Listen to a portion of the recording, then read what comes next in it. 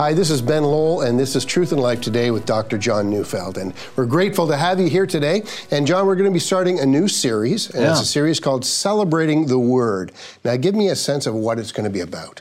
Yeah, we're talking about the Bible. But Ben, as you know, when we talk about the Bible, I mean, there's so many people have been trained to say, well, it's the Word of God, and it kind of ends there. Yeah. And when someone asks us the question, well, how do you know it's the Word of God? Yeah. Well, I just believe it's the Word of God, right? Yeah. So it's not a meaningful answer. And so we're going to try to unpack that and talk about, how do we know it's the Word of God? What uniquely does it say? Why is this book different than every other book that's ever been written in the human race? So stuff like that. Now, it's interesting. Isaac Dagno has gone out in the street and done some interviewing to get some ideas from people, what they think about the Bible. And I've seen some of the clips, and very few people know very much at all. Does that surprise you? Well, it doesn't now. I mean, obviously our culture has shifted. So 100 years ago, people would say things like, they know a lot about the Bible. Right. And biblical allusions just laced the English language. But that's a forgotten language. So we need to reintroduce people to what that book is and why it is that they should listen to it. Amen. We've got the next 5 weeks. We're going to be hearing your teaching on the Bible, and we're looking forward to that. Thanks so much. And join us right now for Dr. John Neufeld and Celebrating the Word. Hey, it's Isaac Dagno here from Truth and Life Today. I'm here in beautiful Fort Langley, British Columbia in Canada to ask random people on the street questions about the Bible. How would you describe the Bible? It's a book written by human beings 2,000 years ago. Telling the story of God, and it's a faith that people believe in, and it's kind of like the story of it. I guess misunderstood, misinterpreted, helpful. Do you think the Bible is unique or different than any other religious book, say the Quran for Islam? I think all religion is basically the same. I actually don't know any of the other religious books, so I don't have enough information to say whether it's unique or not. Parts of it are unique, but not the whole thing. Would you say there's any difference between the Bible and other religious books like the Quran in Islam or the Adi Granth or different things like that? No, not in a major way. No, I wouldn't say so. But I haven't read the others, but I don't think it would make sense if it was. Do you read the Bible? Not anymore. I used to when I was a kid. Have you ever read the Bible? I had to read it once for Greek mythology, just like bits and pieces of it. What do you remember about it? Anything stick out or... Not much. No, that was my freshman year. No, that's okay. Much has been made of the idea of the silence of God. It was a number of years ago that Mother Teresa died. I don't know if you remember her, but she was the nun who on the streets of Calcutta had taken in the dying. After her death, she had left behind a diary, and she had given orders that her diary be destroyed, but instead of being destroyed, it was decided that it would actually be published. And what it actually contained was a series of her correspondence between her and her confessor. And one of the things that she did in this is that she complained that for the last 30 or so years of her life, that she complained that she had no sense whatsoever of the presence of God or the voice of God. Now, that was made a lot of by certain atheist groups. One of them said that it's very much like the archetypal country and western song, in which, the wife just waiting for her husband to come back because at 30 years ago he said he was going down for some smokes at the corner store, but he just never returned, and she's waiting for him every day. And so this atheist says, he wasn't ever going to come back, that is God, and she was just waiting for nothing. Well, putting all of that kind of laughter aside, I am reminded of a song that was written by a man named Andrew Peterson, and it's entitled The Silence of God. And he writes, "It's enough to drive a man crazy. It'll break a man's faith. It's enough to make him wonder if he's ever been sane. When he's bleeding for comfort from thy staff and thy rod, and the heaven's only answer is the silence of God." See, that's one of the themes that I want to talk about today as we begin a series on the Bible and what the Bible actually means. Interestingly enough, this theme about the silence of God is a theme that is found in the pages of the Bible. Let me read to you from Job chapter 30, verse 20. Job in his suffering says, "I cry to you for help, and you do not answer me.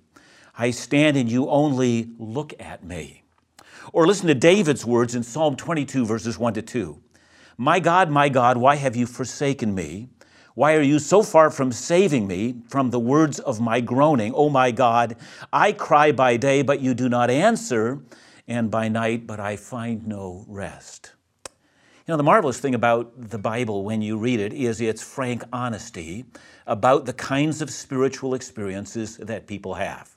The Bible talks about people's weaknesses, it talks about people's sin, and it talks about their high moments as well. And it speaks definitively to human experience in our own spirituality. And one of the things that people do encounter is something that some of the mystics in the Middle Ages called this, not only the silence of God, but this thing called the dark night of the soul. That is, when the soul experiences nothing of God, but assumes that God must be there, and therefore in the times of darkness and at times of silence, all we're left to do is wait.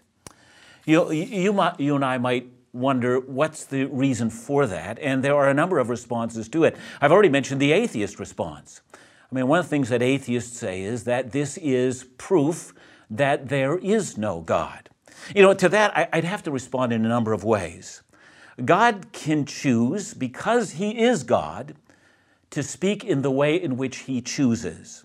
God can choose, because He is God, if and when and how He chooses to speak. And I would say this to the atheist, it really is a deflecting of the theme. The atheist's major problem will always be the issue of creation itself. The fact that something exists rather than nothing is an atheist conundrum which they can never cross over. It will always be the place where the atheist stumbles. The silence of God proves actually nothing for or against the atheist. But still we're struck by the phenomenon. It's real. Some of us simply do not perceive God, and we wonder why that would be. Now, I know that the television and the airwaves are filled with people who always claim to have an immediate revelation of God. And we hear that all the time. What do we make of that? I mean, is God speaking regularly to these individuals? And of course, I don't want to speak for everyone, but there are a couple of things that I want you to know. First of all, the Bible says in Isaiah 40, verse 25, "To whom will you compare me that I should be like Him, says the Holy One." In other words, what the Bible actually says about God is that He is unlike every other thing that we find in the creation. There's this vast difference between the uncreated one and those things that are created by His hand.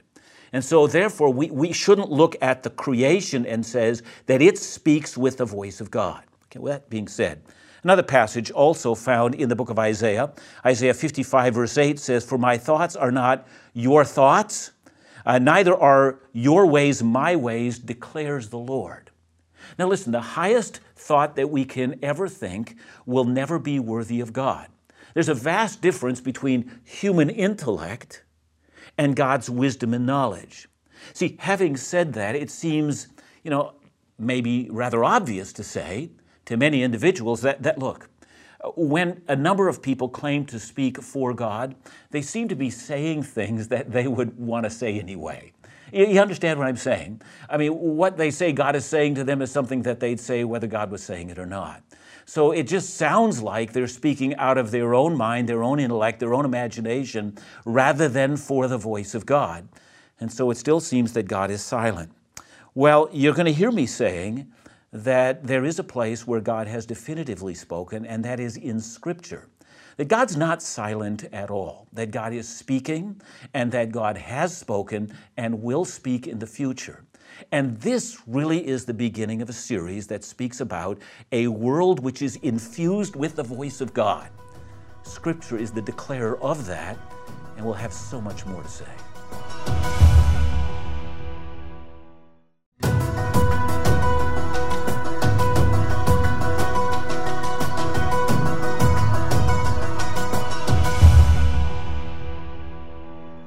The book of Hebrews is a different book than most of the other books that we find in our Bible, because the book of Hebrews is actually a sermon.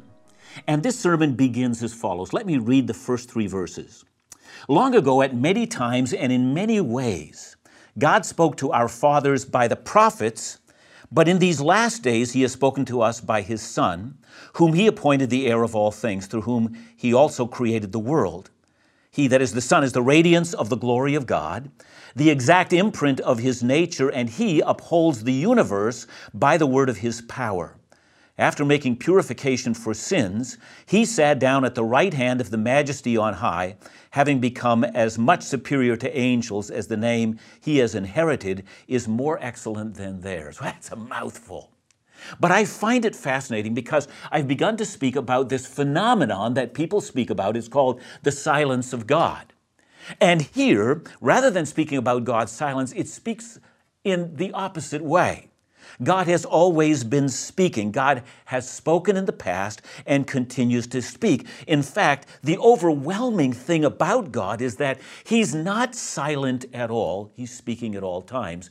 It was the late philosopher and theologian Francis Schaeffer who said, he is there and he is not silent at all. And so we ask ourselves exactly how is it? And we look at the passage again. It says, long ago, it begins those words, long ago. In other words, there is a historic quality to the Christian faith, that the God that we say spoke is the God that spoke in history and has spoken in the past. Secondly, it says at many times. In other words, God has not spoken just once. He has spoken over and over again. And then it adds, and in many ways. So let me start with that one phrase, that God has spoken in many ways. And the question is, how has God spoken in many ways? I'm going to give you 3 ways in which God has spoken. First of all, God has spoken in the created world, in the world that he has created. In fact, when Paul wrote the book of Romans, which is an introduction to the Christian faith, he says that nature itself declares something of the majesty of God. We can know something of God by simply viewing the creation itself. And we know that's to be the case. Let me read to you also a passage from Isaiah chapter 40, verse 12, where it says, who has measured the waters in the hollow of his hand, and marked off the heavens with a span, and enclosed the dust of the earth in a measure, and weighed the mountains in scales and the hills on a balance. In other words, Isaiah says that if you take the full complexity of the universe, of everything that exists, all of the galaxy, and God would take a span of his hand like this, and he would just simply say, yep, there it is. Now, that's not to give us the idea that God's just a great big human being, because God is not. We're using here figurative language, but it's to compare everything that exists in the universe next to the Creator. And we find that the Creator is so much grander and so much more majestic than the creation, and yet the creation tells us something about the one who created.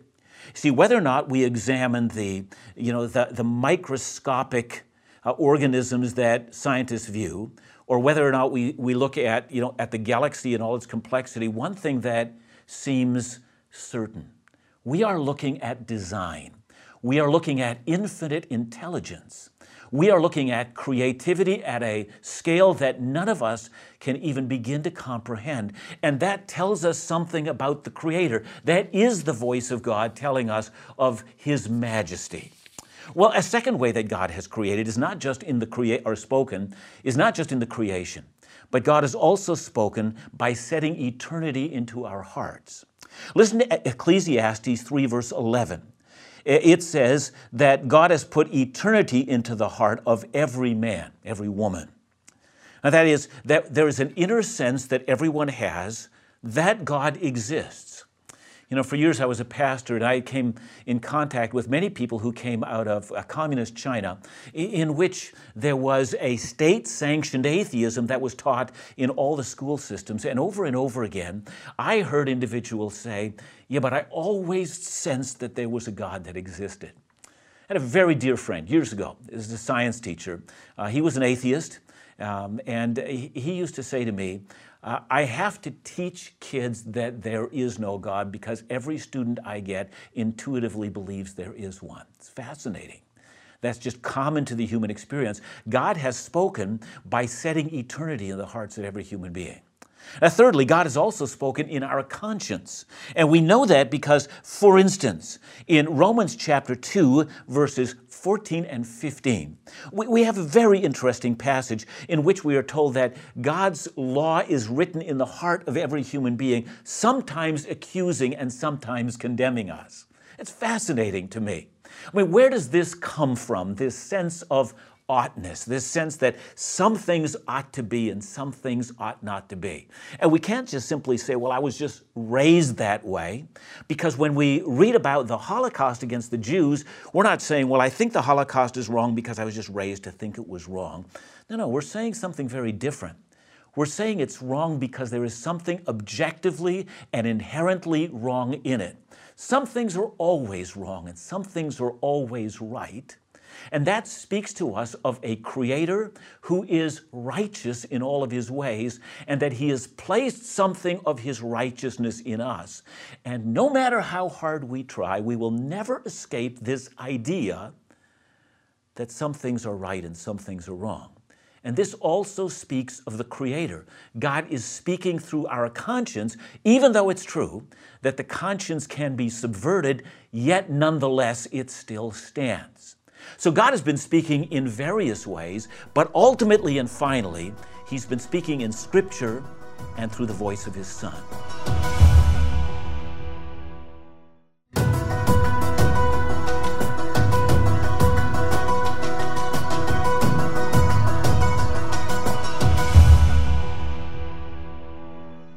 Hebrews 1 verse 3 says, long ago at many times, in many ways, God has spoken to our fathers by the prophets. So God has spoken not only in the creation, and He's spoken not only in conscience and this inner sense of awareness of God, but God has actually spoken through a series of individuals whom we call the prophets. And some explanation is required because the Bible also makes it clear that there's a difference between what's called a false prophet and what's a true prophet. And how do we make that distinction? Well, the Bible makes a distinction, and it gives us a number of markers for a false prophet and a true one. Let me give you 4 of them very quickly. I mean, first of all, one of the identifiers to discern between a true and a false prophet is this. Is the prophet always correct 100% of the time? And in fact, that's what the Bible actually says in Deuteronomy 18 verse 22. When a prophet speaks in the name of the Lord, if the word does not come to pass or come true, that is a word that the Lord has not spoken. In other words, in order to testify that somebody is a prophet of God, they've got to be right 100% of the time in all of the details, both in the grand terms of what they're saying, but in the minor details as well. And that's because they're speaking for God, you see. And God doesn't make mistakes. Human beings do. So if we want a prophet who speaks in the name of the Lord, he had better not make mistakes and truly reflect the God who doesn't. A second marker would be that a prophet is theologically correct all the time. Now, what does that mean? Well, let me read to you from Deuteronomy 13, verses 1 to 3. It says, if a prophet or a dreamer of dreams arises among you and gives you a sign or a wonder, and the sign or wonder that he tells you comes to pass, and if he says, let us go after other gods which you have not known, and let us serve them, you shall not listen to the words of that prophet or that dreamer of dreams, for the Lord your God is testing you to know whether or not you love the Lord your God with all your heart and with all your soul. And I think what's behind all of that is just this simple thing. It's this: God speaks consistently. He doesn't say something and then 300 years later directly contradicts himself. God is consistent. He's always the same. You see, God never learns anything new, and that's because He already knows everything. So, for instance, if God declares Himself to be Trinity, Father, Son, and Holy Spirit, some of the prophets don't say He's Trinity and some of them say that He is. That would be a self-contradiction. So there has to be a theological test of a prophet. Does everything that he says about God, is that actually true? Now, here's the third thing. A marker says simply this, and it's from Deuteronomy 18, verses 10 to 12. Listen to these words. There shall not be found among you anyone who burns his son or his daughter as an offering, anyone who practices divination or tells fortunes or interprets omens, or a sorcerer or a charmer or a medium or a necromancer, or one who inquires of the dead. For whoever does these things is an abomination to God. So what the text actually says is that when God speaks through a prophet, He speaks in a consistent fashion. God would never call a prophet to worship another god and then at the same time speak for the one true living God. You know, and fourth, all true prophets are evaluated according to their moral character. I mean, we find that, according to Ezekiel 22, verse 25, false prophets prophesy for personal gain. I mean, they're just looking to milk you for their own personal profit. That's not a prophet of God. So there are all sorts of tests in Scripture, and the prophets that we find in the Bible all meet the tests of a true prophet.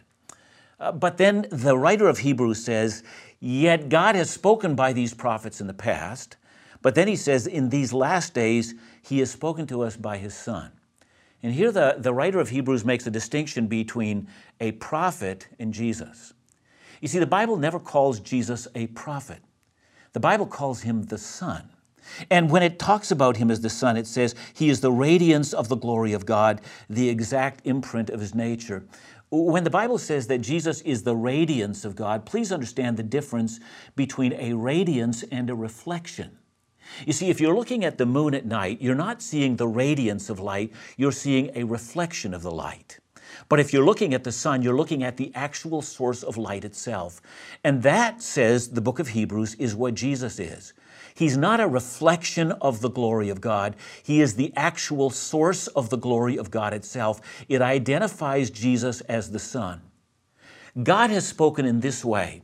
In the fullness of time, God himself actually entered into the creation itself. God spoke, wrapped in flesh and blood. God, as it were, tabernacled among us, says the Scripture.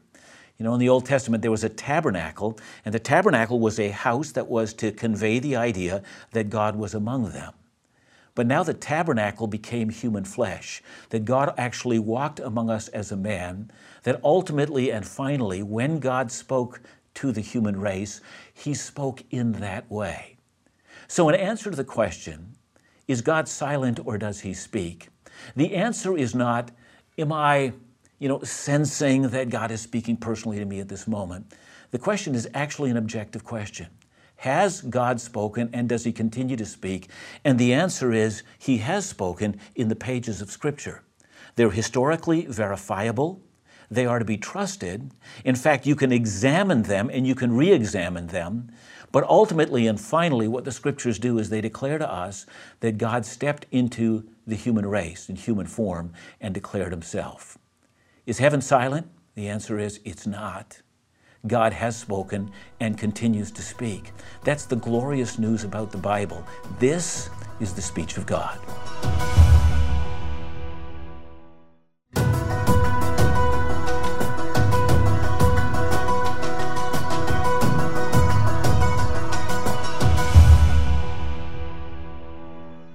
Well, welcome back to Truth and Life Today with Dr. John Neufeld. John, thank you for your message today. A lot of things came to mind while you were speaking, but one is about this silence, the people's perspective that God is silent. Is that true? Yeah, there are a number of people that would just argue that if somebody says, God has spoken, it's just like saying that, some kind of a fairy tale is true. Yeah. But Ben, on the other side, there are all these people that are claiming that God is speaking to them all of the time. Yeah.